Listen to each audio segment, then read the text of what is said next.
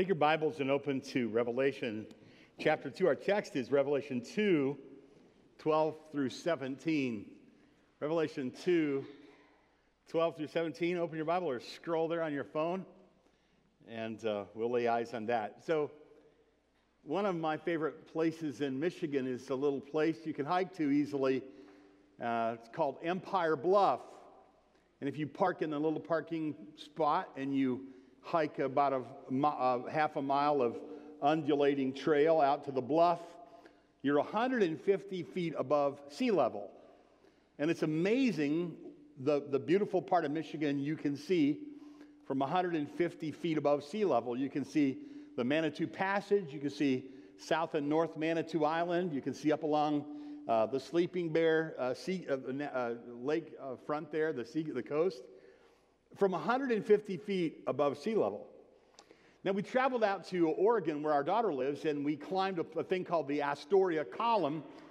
And from the top of the Astoria Column, you're 650 feet above sea level. You can see over into Washington State. You have a perspective on the mouth of the Columbia River. You can see down the Pacific coast and all over town. It's amazing what you can see from 650 feet above sea level. The perspective that we're going to have today, though, is from the city of Pergamum, or Pergamus, and there is an acropolis there, still today, and there was at the time, where the temples were built on the top of the hill overside the city, and it was 1,000 feet above sea level.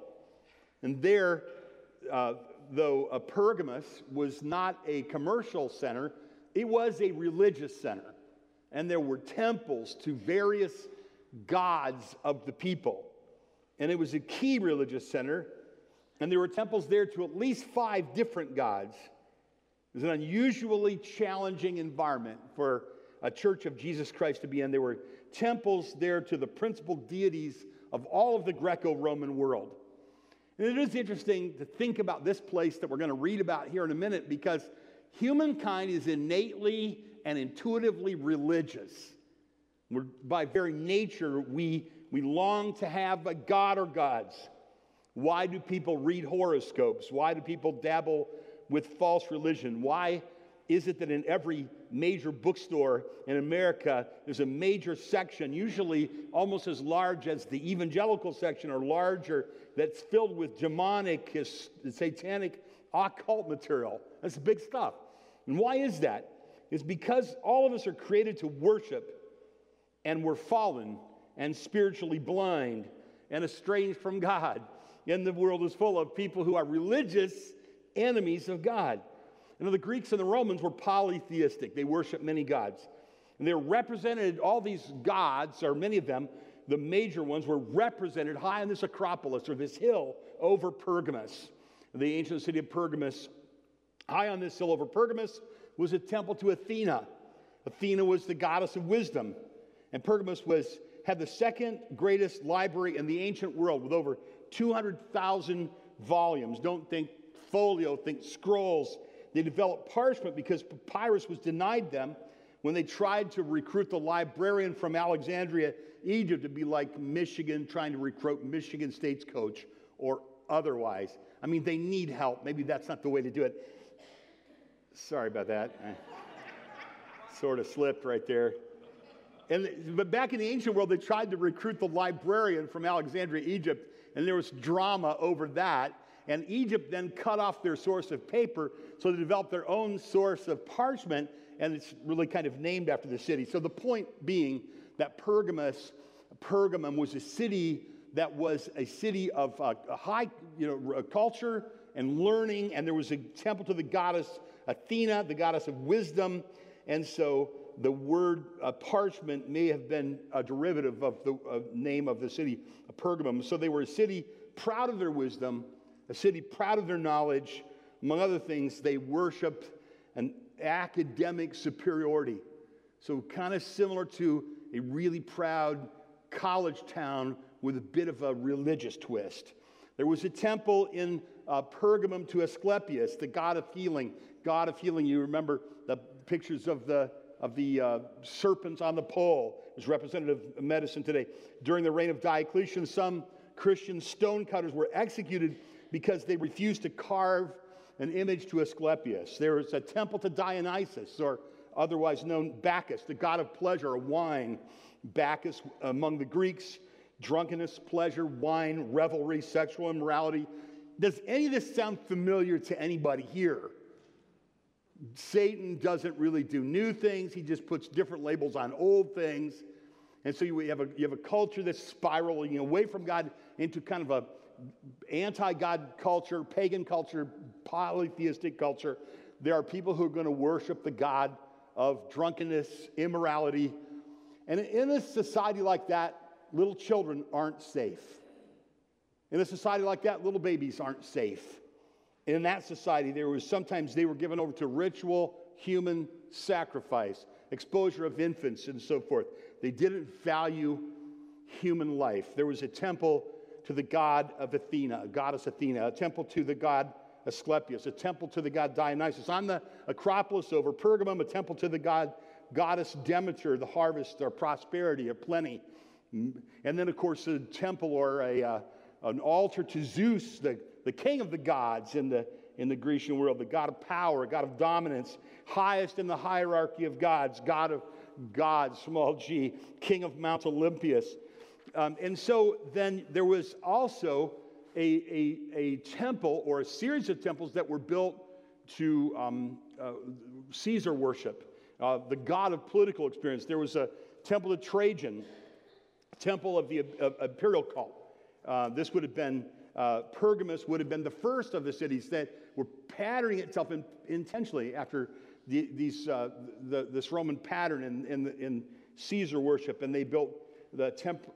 So it would be common for a city to build a temple to a Caesar or to a Greek leader. So they built the first one, and then they built two more eventually. And it's not really a lot different today. There's a pantheon of gods all around us. And they still kind of draw our loyalty or our affection or toy with our minds or our money or our time. And there are gods all around us, all around Bethel Church, that would draw our loyalty away from God or weaken or our understanding. We have a little dog. His name is Hazard. We put him out on a little line in the morning sometimes to go out and visit outside, and which works fine. We've done this for 10 long years. So we put a little Hazard out. Just kidding, Hope. We put a little Hazard out in the morning there, which is just fine. It's perfectly harmless. Unless in the winter you're leaving for work early in the morning and it's icy, and his little line is like stretched across the front porch in the darkness. And then one could be tripped up easily and could fall headlong into the ice and snow and would have to wrestle against the urge to say less than flattering things about his little pet. It's like, never happened to me, but I've come really close a few times. I've often thought, one of these days, I will show up in church, with a broken nose and two black eyes and a tooth knocked out, and you'll go, "You were tripped up, weren't you?" And all around us are, and it isn't funny, all around us are traps, tripwires, false deities, things that aren't quite true. And most of us are going to resist those, and most of us are going to reject those. But when we read this text today, I want you to notice there is a subtlety, even among people who say, "I recognize that false god and I resist it." There's still a possibility of compromise. There's still a possibility of delusion, And so let's give you just one little example in our culture. I received an email from a viewer last week who asked about our church's view on homosexual marriage and on homosexual practice. And so I wrote back, just a kind letter, and I said, we welcome all people, no matter what their sin struggle. But we do believe that homosexual practice is sinful. So we should grab coffee sometime or breakfast, or feel free to give me a call, and we can meet in the church and we can talk about this. This is what I wrote to the person. He wrote back, "I'm very, very disappointed that Bethel Church would take such a harsh stance against fellow human beings in the name of Jesus. And then he recommended some Christian books and some Christian teaching which would enlighten me about how most of the church has really been wrong all these hundreds of years about homosexual practice being sinful. Now, what do you think about that? What do you think I think about that? You can send me a tape, or you can send me a recording, or you can send me a book, or I can send you a book. But maybe what we ought to do is we should say, Jesus, what do you think about that? And when we get to Revelation chapter 2 and verses 12 through 17, Jesus speaks in clear and uncertain terms about matters of sexual immorality and idolatry and other things. And so let's read that text and let's just say, what does the Son of Man say? And it says in Revelation chapter 2 and verse 12, to the church in Pergamum, to the angel of the church in Pergamum write, the words of him who has a sharp, two-edged sword. Now that'll get your attention.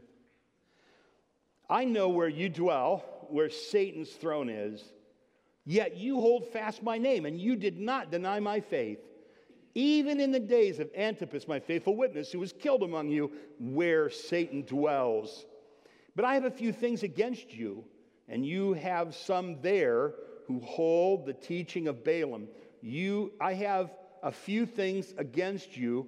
You have some there who hold the teaching of Balaam. What I have against you, a few things against you, you have some there who hold the teaching of Balaam and who taught Balak to put a stumbling block before the sons of Israel so they might eat food sacrificed to idols and practice sexual immorality. So also you have some, verse 15, so also you have some who hold the teaching of the Nicolaitans. Therefore, repent. You have some, verse 15, who hold the teaching of the Nicolaitans. Therefore, repent. If not, I will come to you soon and war against them with the sword of my mouth. He who has an ear, let him hear what the Spirit says to the churches. To the one who conquers, I will give some of the hidden manna, and I will give him a white stone with a new name written on it, on the stone, that no one knows except the one who receives it. Well, here, you know the pattern by now. There are 7 churches, and every one of the letters to each of the 7 churches is divided in, you could say, in 7 little sections. And the sections would include a greeting, and then a description of a piece of the description of the vision of the Son of Man, which is given in Revelation chapter 1, and part of it carried forward to each of the churches uniquely and poetically, or with some literary sophistication. There's this description of Jesus, a piece of the description of Jesus that kind of is custom made for that particular church. And then there is if you will, a commendation for most of the churches. Here's what you did right and what you're doing which is right. And then for most of the churches, there's a condemnation. And this is what you're doing wrong, and I'm holding you accountable for this. And then after that, you would have a correction. This is what I expect you to do about the thing that I'm correcting you about. And then there is a warning, number 6, a warning. And if you don't, here's what's going to happen to you. And then the last thing, and every one of the 7 letters to the 7 churches, it ends in the same way with a promise of reward, which includes, and those who are victorious, the Nike word in Greek, the Nike, the victory word. Those of you who end victorious, those who are, that's the theme here is that we're in a spiritual struggle and a spiritual warfare, and there will be those who are casualties of that warfare, and there are those who are going to end victorious, who are going to overcome in the end. And here's what I'm going to give to those who overcome. And every one of these 7 letters has these 7 sections in it, so that's how we're going to treat it as we teach it. So let's just go through these and look at those 7 things. Number 1, there's a greeting. The greeting is to the messenger, the angel, or the pastor, or the representative of the church in Pergamum. The description of Jesus here is the one who has a sharp, two-edged sword. Christ is described as with a sword, which is a symbol of judgment. It pictures Jesus in the role of judge and executioner. This is clear again in chapter 19 and verse 15. At the return of Christ in power and great glory. The implication, if we tolerate them, God will judge them. There's a two-edged sword. So this is the description of Christ there in verse 12. In verse 13, there's the commendation. What did they do right? He says, I know. In every one of the 7 letters, he says, I know, I see. Jesus is watching. He's paying attention. He's ever present. He's ever evaluating. He's ever judging. He's the ultimate judge of everything. Keep this in mind. He says, church, always keep in mind, Jesus is walking among the candlesticks. He knows what you're doing that's right. He knows what you're doing that's wrong. He's the one you ought to care about the most, is the implication here. It's the clear implication. So he says, I know your works. He says in verse 13, I know you dwell in the place of Satan's throne. There's a lot of discussion about this. There's a lot of study about this among scholars of the Bible, and there are a lot of suggestions about specifically what that might mean. But it probably is a reference to the place they called the throne of Zeus, which was a prominent feature of the landscape for everybody in Pergamum every day. As if Zeus was the ultimate deity. Jesus says, I know you live where you can see the throne of the devil every day, Satan's throne every day, and yet you held fast to my name, and you held fast to your faith. This is good. So this is a church that did not deny the name of Jesus, even though there were names of other gods everywhere. They believed in Jesus alone, and they retained their trust in him, their faith in him, so they were commended for this. This is a very good thing. In Pergamus, the Roman governor, the Roman proctorate of the region, had his head offices in Pergamum. And it was known that he had what they called the right to the sword. In other words, he had the authority to render judgment and execute people. And in this particular passage, it says there was a man in the church named Antipas who probably died by the sword of the Roman governor. And it would have been preceded in his execution by a person going before him in a procession with a huge sword as a symbol of judgment and as a specter of the execution that was going to follow. And Jesus is saying here, I am ultimately the one who has the right to the sword. So you can be intimidated by the threats of the culture around you, or you can live in the fear of God. In the face of danger, they had not denied their faith in Jesus. So they were to be commended. But he said, but there's more. In verses 14 and 15, it kind of takes a dark turn, doesn't it? There are 2 things I have a few things against you. You have some there.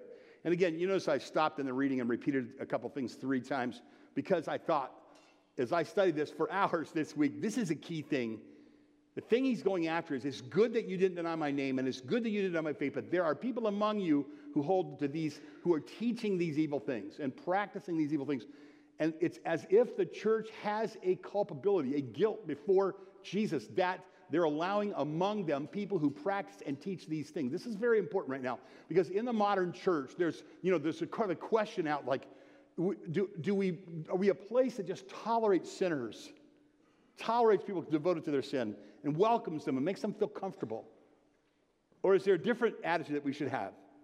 And here we yield to the king of the church, Jesus, and we say, what do you say about that? And he says, I have something against you, that there are people that are given over to this teaching of Balaam, we'll describe that in a minute, or this teaching of the Nicolaitans, we'll describe that in a minute, and they're among you, and you haven't done anything about it. I'm going to come and I'm going to judge them with the sword of my mouth. But that's getting ahead of ourselves. He says, I see this, and these are things I have against you. They're eating things offered to idols. They're participating in that idolatry to some degree, and they're participating in immorality, and the idolatry and the immorality in that culture was often linked together, not unlike the way it is in our culture. Once a person has given into false gods, they frequently give into sexual immorality of some variety. And so it was there, and it was a part of the practice of those things. And it was difficult to do business. It was difficult to get an education. It was difficult to live in that culture because it was so thoroughly pagan that everywhere you turned, everything you did had some kind of pagan significance. So it was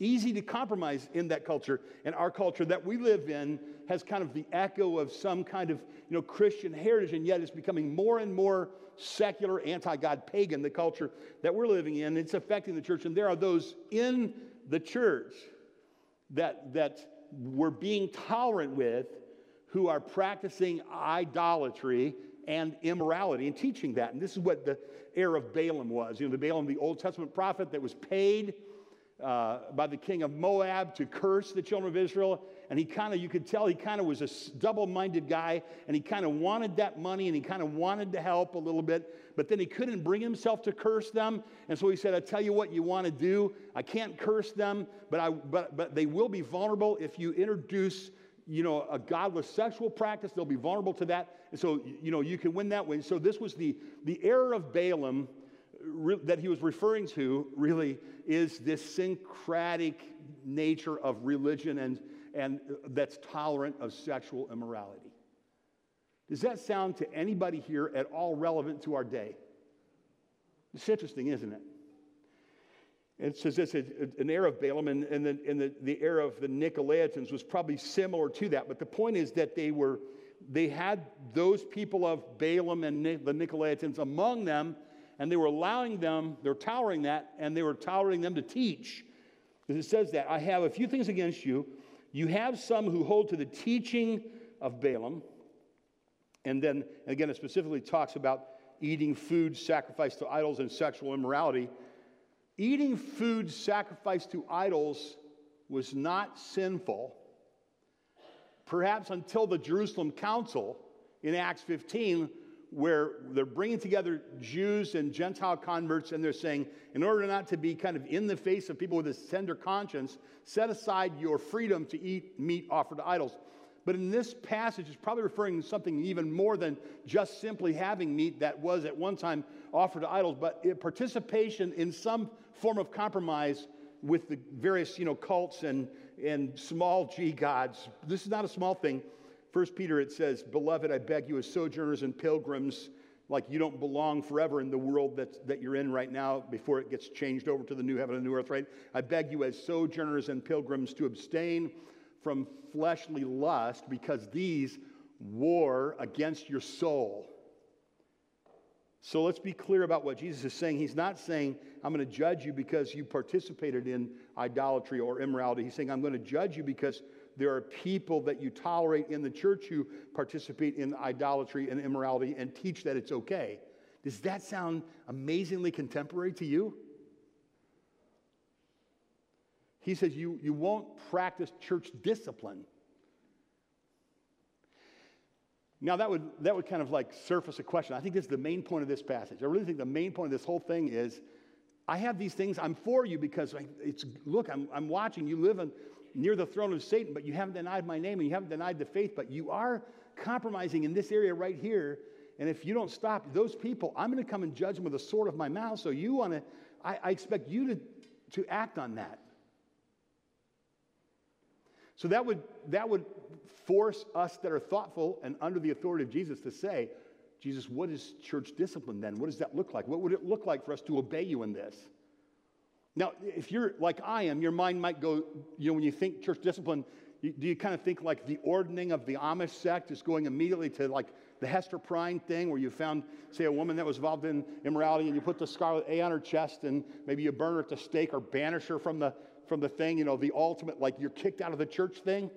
Is that what comes to your mind? Because it tends to. In other words, here's what I'm trying to say. I hope I can make this very clear. When we think about church discipline, we use that term church discipline, I think, my opinion is, what we normally think is like the way down the road when somebody has refused to repent of their sin and they have to be put out of the church. We say, oh, that's church discipline. I want to suggest to you that's not how we should see church discipline. I'm not saying it's not appropriate sometimes to say, if you refuse to follow Jesus and you openly are devoted to your sin and you will not repent, that you shouldn't be put out of the number. That the Bible does teach that. What I'm saying is, discipline is like discipleship, and it starts way further than that, way earlier than that. In other words, how would you obey this passage? You might be a woman, and you might obey this passage by taking a Sunday school class of little girls and saying, with all of my heart and with all of my might and with all of my skill and ability, I'm going to teach these little girls to follow Jesus and to live lives of true worship and moral purity. I'm going to start when they're little, so that as they grow up, this is the kind of persons that they are. That's discipleship. It's the brothers who meet every morning, one morning a week for years, and they share honestly with one another about their own personal sin struggles to keep themselves honest before God and faithful to their wives and loyal to their families. That's what church discipline looks like. Church discipline is saying, I'm not going to skip every other Sunday and feel like, that's not going to hurt my spiritual life. I'm going to devote myself to being among the assembly of believers, even if there's other stuff to do, because I need the weekly discipline of fellowship with God's people and being under the Word. It could look 100 different ways, but the church should not provide an environment where unbelievers and disobedient professing Christians feel comfortable. We should have an environment where they come in and feel compassion, and they come in and feel conviction, and you and I feel compassion, and you and I feel conviction. Let me give you an example. My son-in-law, Dale, married to Hannah, is over at our house a number of months ago, and he's laying the floor in our upstairs bedroom, laying the hardwood floor, and I'm there for moral support. So I'm talking to him, and I say to him, Dale, I said, so how is it at your church? They go to church over on the other side of the state, and I go, what's it like? Is your church, do you feel like it's a good church? Is it sound? Do you feel like it's, he goes, I don't know. He's nailing the floor. He says, all I know is that every week when Hannah and I go to that church, God convicts us about something. And when he said that, I'm like, stay in that church. Every week. Now, I'm not saying you all are guilty every week of everything I ever said. That would be a little weird. But I thought it told me something about them. It told me something about the church. It told me that the church has got their nose in the Word of God and is helping to disciple or to discipline their spiritual life so they won't drift from the Lord and from faithfulness to the Lord. And it tells me that their heart is tender. And I really think that's what Jesus is saying to the church here. Thank you that you haven't denied my name. Thank you that you haven't denied your faith. Be very careful that you don't create a place that's tolerant of this pressure around you. It's a tripwire. It's dangerous. Don't create a place that's tolerant of idolatry and sexual immorality. Does anybody at Bethel Church feel the pressure in the culture to be tolerant of idolatry and sexual immorality in our day? This is the day that we live in. This is the environment that your children are going to be raised in. Your grandchildren are going to drink the groundwater of this culture. And before we get too desperately discouraged about that, we need to remember that the first century church was birthed in a very pagan place and a very pagan culture. And it flourished in a pagan culture. And so what we want to do is to practice church discipline in the forms of loving people, training people, teaching the Word of God, helping people walk through the issues in their life, or even the temptations or attractions which may be various right in their lives. And this is the way it should look. And I'm reading here from what Paul said to young Timothy. He said, the Lord's servant must not be quarrelsome. In other words, we're not just picking a fight with the world. We're not picking the fight with the same-sex attracted girl or the same-sex attracted guy. We're not picking a fight with the person that's living with somebody they aren't married to. We're not being ugly with them. We love them, and we're gentle with them. And the Lord's servant must not be quarrelsome, but kind to everyone, able to teach, patiently enduring evil, correcting his opponents with gentleness, so God may perhaps grant them repentance. And that will lead to them acknowledging the truth, and they will come to their senses, and they will escape the snare of the devil because they've been captured by him to do his will. You should take your Bible in a highlighter, and you should open that passage this afternoon, and you should highlight that passage, 2 Timothy chapter 2, verses 24 through 26. 2 Timothy 2, 24 through 26. This should characterize our church. Gentle, patient people who pray for one another, who teach one another, they're not tolerant in the sense that, like, it's okay, whatever you do. No, that stuff's going to kill you. Jesus is going to come against you with the sword of his mouth. But we're not eager to condemn. The Bible says it like this, commending ourselves to everyone's conscience in the sight of God. So if you want to help somebody appeal to their conscience, ask them questions about right and wrong, about the law of God, which is written on their hearts. And as you appeal to their conscience about what's right and wrong, good and evil, black and white, God, the Holy Spirit, will work with some of them and draw them to himself and illuminate them. And in this, you're participating in the highest form of church discipline. But what Jesus is saying to the church here is, even though you've done these things that are good, you're neglecting that, and I want you to make that right. And notice then here, and it's the correction that they're supposed to take. I want you to repent, or I'll come against you quickly with the sword of my mouth. God will suddenly judge those one day who are characterized by idolatry, sexual immorality. If we tolerate idolatry, sexual immorality, in other words, idolatry would be, all of us wrestle with that every day. Giving to somebody else what belongs only to God, or trying to get from somebody or something else what only God can give us, is idolatry. Is there a man, is there a woman, is there a boy or a girl in the house that hasn't wrestled with some form of idolatry this week? Some of you, you're doing it right now. You're like, stop so I can go to the buffet. That's idolatry. Just kidding with you there. But we wrestle with idolatry. Sexual immorality is struggling with sexual immorality is pretty common among Christians and even Christian leaders. So let's not just point the finger across the aisle, but let's discipline ourselves and disciple ourselves to follow Jesus and to help others follow Jesus. Otherwise, Jesus says, repent or I'll come against you quickly with the sword of my mouth. That was the word of the Lord to the church in Pergamum. What's the word of the Lord to the church at Bethel or Jackson? How can we keep our church from being corrupted? He says, listen, verse 17, let the church listen to what the Spirit is saying to the churches. So all the churches are supposed to listen to all the other churches because there's a message for one of the churches for all of us, right? He says, listen. So that's one of the things. We should repent, which means whenever you see anything wrong, and this should be a regular thing, you repent. We used to run this huge hotel, the 16-story hotel with 500 rooms, and it had a serious heating and cooling system. It had a really serious discharge of yucky stuff system. And I was down in the basement one day and working with the people. They were trying to describe to me what was happening down there with our sewage system. And we had a malfunction that was very dangerous, and they said we had a failure. The inspector says we have a failure of our backflow preventers. I'm like, what's that? You catching this? So where the bad sewage goes out, it goes out in really, really big pipes. And it has a valve on it that keeps it from backing up into the system and pulling bad stuff from everywhere else around the city of Flint into the building.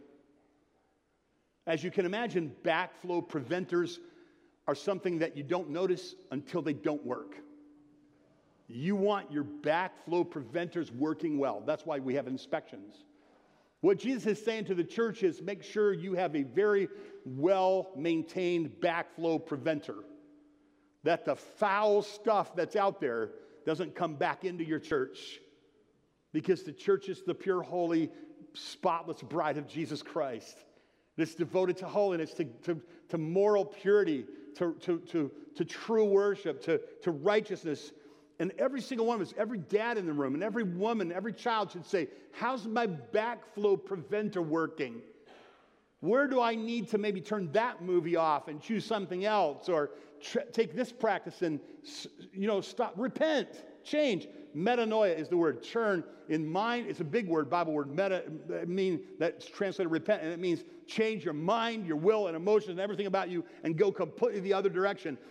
Christian people look to the Lord of the church who has a sword in his mouth of judgment, and we regularly say, yes, sir, Jesus, I'll do what you say and not what my culture is pressuring me to do. And this is what he's saying here. And so he says, and be disciples and make disciples, and then persevere when you're surrounded by pressure. There's a warning, and it's a warning in a serious warning. He says, he who has an ear, let him hear. Verse 16, therefore repent. If not, I will come to you quickly or soon, and I'll war against them with the sword of my mouth. So it's like, here's a person over here that's especially vulnerable to immorality or idolatry, and here's the faithful Christian who's walking with the Lord. We want quickly to move there and help them along, because Jesus is about to war with them with the sword of his mouth. And he says, I'm holding you responsible for that. So our job as a church is not just to kind of let people do what they want to do. And it's not to just go around condemning people either. But graciously, wisely, patiently, gently saying, yes, you're absolutely welcome. But you're not welcome to not change. Because we're all here to change into the likeness of Jesus Christ. And there's a balance there. And, we've all seen it badly both ways. And then there's a reward for overcomers. He says, if you listen, I'll give you the hidden manna and the white stone and the new name, which no one knows. Some of you are thinking, what is that name? And I'm going to say, no one knows. And that's kind of nice because it's hard to interpret some of these things. But it is interesting. We all have a similar cluster of human needs and desires around us. Our God is who we look to meet those needs, right? You and I have the same kinds of needs that the people in the first century church did, the first century Pergamum did.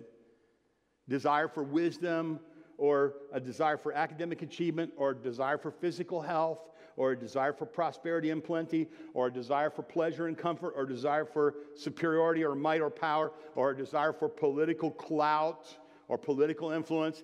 Does this sound familiar at all? Well, Athena was the goddess of academic achievement. Jesus is saying, I am the one that will give you ultimate wisdom. And Asclepius was the god of physical prowess and health. And Jesus says, if you want genuine vitality and eternal life, I'm the only one that you can turn to for that. And Dionysus was the god of pleasure. And Jesus says, I'm the only one that you can have legitimate, true pleasure that you don't feel guilty about. And Demeter is the god of prosperity and plenty. And Jesus says, genuine prosperity comes from me. And Zeus is the god of superiority and might and power. And Jesus says, if you want genuine power, you have to come to me. And Trajan is the god of political clouds. Are you listening to me? And in the political clout, and Jesus says, I am the only one who can influence the world rightly. All of these, and how does he say that? He says it in a unique and beautiful, poetic way with symbols in the last verse here, where he says, he who has an ear, let him hear what the Spirit is saying to the churches. The one who overcomes, the one who conquers, the victorious one. I will give him some of the hidden manna and a white stone with a new name written on the stone no one knows except he who receives it. Now, immediately when you read that, you're like I am, and you think, I don't know what those symbols mean. No, we don't, but not immediately. But poetically, in a literary sense, you can just read those and you can immediately see he's going to reward us with something valuable. He's going to reward us with something that has an intimacy. You and I are the only ones who know this, right? There's going to be a valuable reward, an intimacy. We know these things are true. The hidden manna is this manna in the Bible, a symbol of Christ and of a symbol of ultimate satisfaction. And the Messianic age is message, and the Messianic age is hidden. It's not understood to the unbeliever or to the person who, in other words, if you follow false gods, you won't understand God's program in the world, which involves the Messiah coming and satisfying like bread all of our deepest desires. That will be hidden to you. But those who overcome, it will be revealed to them. Does that make sense? Jesus is going to show you in a spiritual enlightenment that's very powerful that he alone is the satisfaction of every human need. That's what he's saying. And then there's the white stone. Don't think white like whitewash. Think white like diamond, valuable white. Hopi, I was thinking about this today, and I know you don't want me to do this, so I won't. But I was thinking about asking you to join me on the platform. And I was thinking, and I'm not going to do this, Hope, because I want to be buddies, okay? And I was thinking about having you show us one of your most valuable possessions, which would be your white stone. Am I right? Hope has a white stone on her left hand, and she just looks at it for hours every day. It was given to her by a loved one, and it's symbolic of an intimacy and of a promise of lifelong love. And what's interesting is after she got it, a number of weeks later, she discovered something about it. It had a secret message written inside, just between Tim and Hope. Jesus is saying, you can go and you can squander your affections on the world and all the foul, filthy, confusing, dissatisfying stuff in the world, or you can come to me and I will always satisfy you. And you come to me and I'll give you a token, a valuable token of my eternal affection for you. And this draws all kinds of symbols from out of the Bible of communication from God through the Urim and Thummim and so forth. Like God speaking secrets into the souls of people. Like, God, I don't know what to do. I'll tell you my secrets. Stay close to me. That's what Jesus is saying. Here's what he's saying. You can be intimidated by the sword of the culture, or you can walk in the fear of God because I have a sword, coming out of my mouth. They say, we have a right to the sword. Jesus says, I have the sword, the two-edged sword, the sharp sword. They say, the culture says, we have a God to meet any of your needs. We have a late-night infomercial for everybody here, right? Jesus says, I am the one who meets all the needs, and I will give you a hidden manna. The culture and the false gods say, if you serve us, we'll satisfy you. We know what you need. Jesus says, I alone know what you need. Remember, and he says, I have that name no one else knows, like your hidden nickname. My dad, when I was a little boy, he would always call me Buddy. Hey, Buddy. Whenever I hear somebody say Buddy, my heart is flooded with warmth. That's my name to my dad. Now, if you're an adult man and you walk up to me and you go, yo, Buddy, I won't feel the same way about it. But when my dad says, come here, Buddy, all of that warm affection from my childhood rushes in. I have a daughter whose name is Hannah Ruth. For all of her life, I have a special name for her that only I use, and I call her Rudy. That's a corruption of her middle name, Ruth. Hey, Rudy. So I don't think of it when I call her Rudy. And when I took her up to camp, to serve at camp, and her friends were there, I'm like, hey, Rudy. And all the kids said, Rudy? Who's Rudy?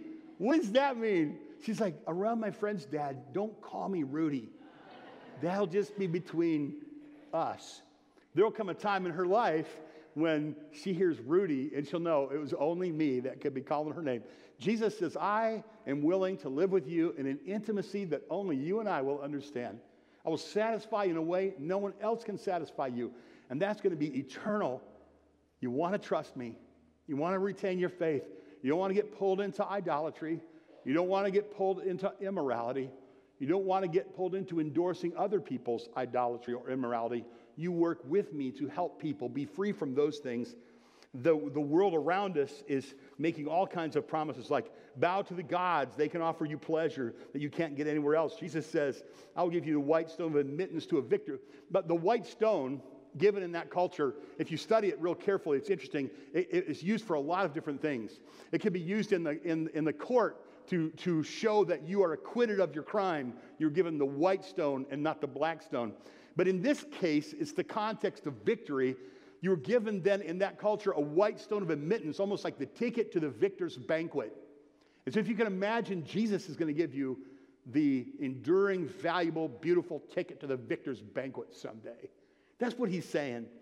So they say, worship here or you're going to lose everything. Jesus says, worship me and you'll be admitted to the eternal winner's banquet. There's the sword of the world and there's the sword of the Lord. There's the throne or the rule of Satan. There's the throne and the rule of Christ. There's the banquet of the world, eating the meat offered to idols. There's the banquet of the Lord. There's the name of the gods and all of their various names. There's the one name of Jesus. There's a place where we can dwell now and find a place of belonging temporarily, or there's a place where we can live forever in the presence of God and dwell forever in the presence of God. There's intimacy that we can have through sinful sexual experimentation, or there's intimacy that we can have through sexual faithfulness as the Lord has told us to do it. There's a communion or identification with faith in the world, trusting, but there's a communion and identification with faithfulness to Jesus. The word Pergamum, interestingly enough, means married. And the question is, are you married to the world or are you married to the Lord? I don't know what to call this message. I experimented with different titles now that I've come towards the end. I'm within a couple hours of the end, But I don't know what to call it. But I was thinking that it's like the church can't just play defense. The church has to play offense too. He said, I commend you. You play defense well. But there are people who need you to reach out and rescue them from immorality and rescue them from idolatry. And another way of saying it, we could entitle the message, The Faith That You Guard and You Give Away. Bethel shouldn't be a church that just guards its faith, Bethel should be a church that guards the faith and gives it away at the same time.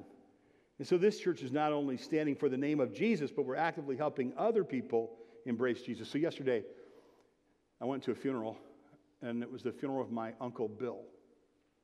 Uncle Bill was in my prayers every night of my life. Like you would say, in Jesus' name I pray, amen. You would say, God, please save my Uncle Bill.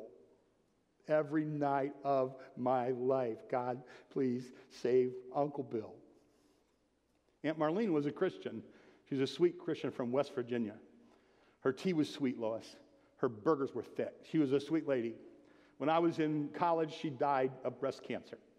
And Uncle Bill was left alone, an unbelieving man trying to find his way alone. And one day, this old preacher, Carter, my Uncle Bill stumbled into a church. My Uncle Bill was an alcoholic. My Uncle Bill was violent. And he was a sweet guy other than that. And he was opinionated. And he was bigoted. Some other charming things. But we loved Uncle Bill. Uncle Bill was part of the voice of my childhood as a little boy. He stumbled into a church and got saved after Marlene died. And he got really saved. And his life just totally turned around. He started going on missions trips with the Southern Baptists. We were driving through Tennessee one day, and I looked over, I'm like, that's my Uncle Bill. We pulled him over, and he gave us a Coke out of his trailer. He's on a missions trip. I talked to a neighbor. I was writing a book about the family farm, and I talked to a neighbor that had been a lifelong enemy of my Uncle Bill. And the neighbor said, your Uncle Bill came over and punched me one day. You know that, right? I'm like, yeah, I heard that. Actually, the story I heard was kind of different. But, but I did hear that part, that my Uncle Bill had gone over and punched him. What I didn't know is that my Uncle Bill had gone over in a drunken rage and punched him, and it wasn't good. And then the neighbor sued him, and my Uncle Bill lost that. And I shouldn't say too much more about my Uncle Bill. He's with the Lord right now. But I was talking with that neighbor, and he said, your Uncle Bill came up to me at a funeral one day, and he said to me, well, Dave, he said, I owe you an apology. I suppose I owe you an apology for what I did.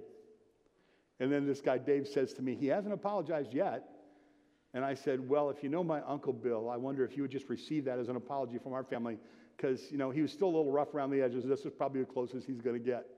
But that was an apology. God changed my Uncle Bill's life. And my Uncle Bill turned away, and he won a victory over alcoholism. And he ended his life honorably and faithfully, and he went to be with the Lord. I've often thought about, how do you measure a church? Growing up, you had a tendency to say how many people came, or how much money was given, or how big is the building, things like that. How many buses does your church run? As I've gotten older and I've paid a lot of attention to the church, I think the best way to measure the church is tell me your stories of people's lives who got changed because of that church. That's how you measure a church. Stories of people who used to be in sexual immorality, and now they're in a Christian marriage. Stories of people that wrestled with dark urges to take them far away from God, but they've lived all their lives in faithful obedience to Jesus Christ, even though they always wrestled with dark urges that would pull them away from faithfulness to God, because they believed that Jesus was a greater reward than anything else. That's the story. That's how you measure a church. I think you measure a church with stories of changed lives. And that's what Jesus is saying. Pergamum, I have this for you. You've kept the faith. You've been faithful to my name. I have this against you. There are people among you who are involved in idolatry and immorality, and you're not doing anything about it. Do something about it. I want to hear stories about changed lives. So before we go home today, we have a couple of things to do. I think what I'd like to do is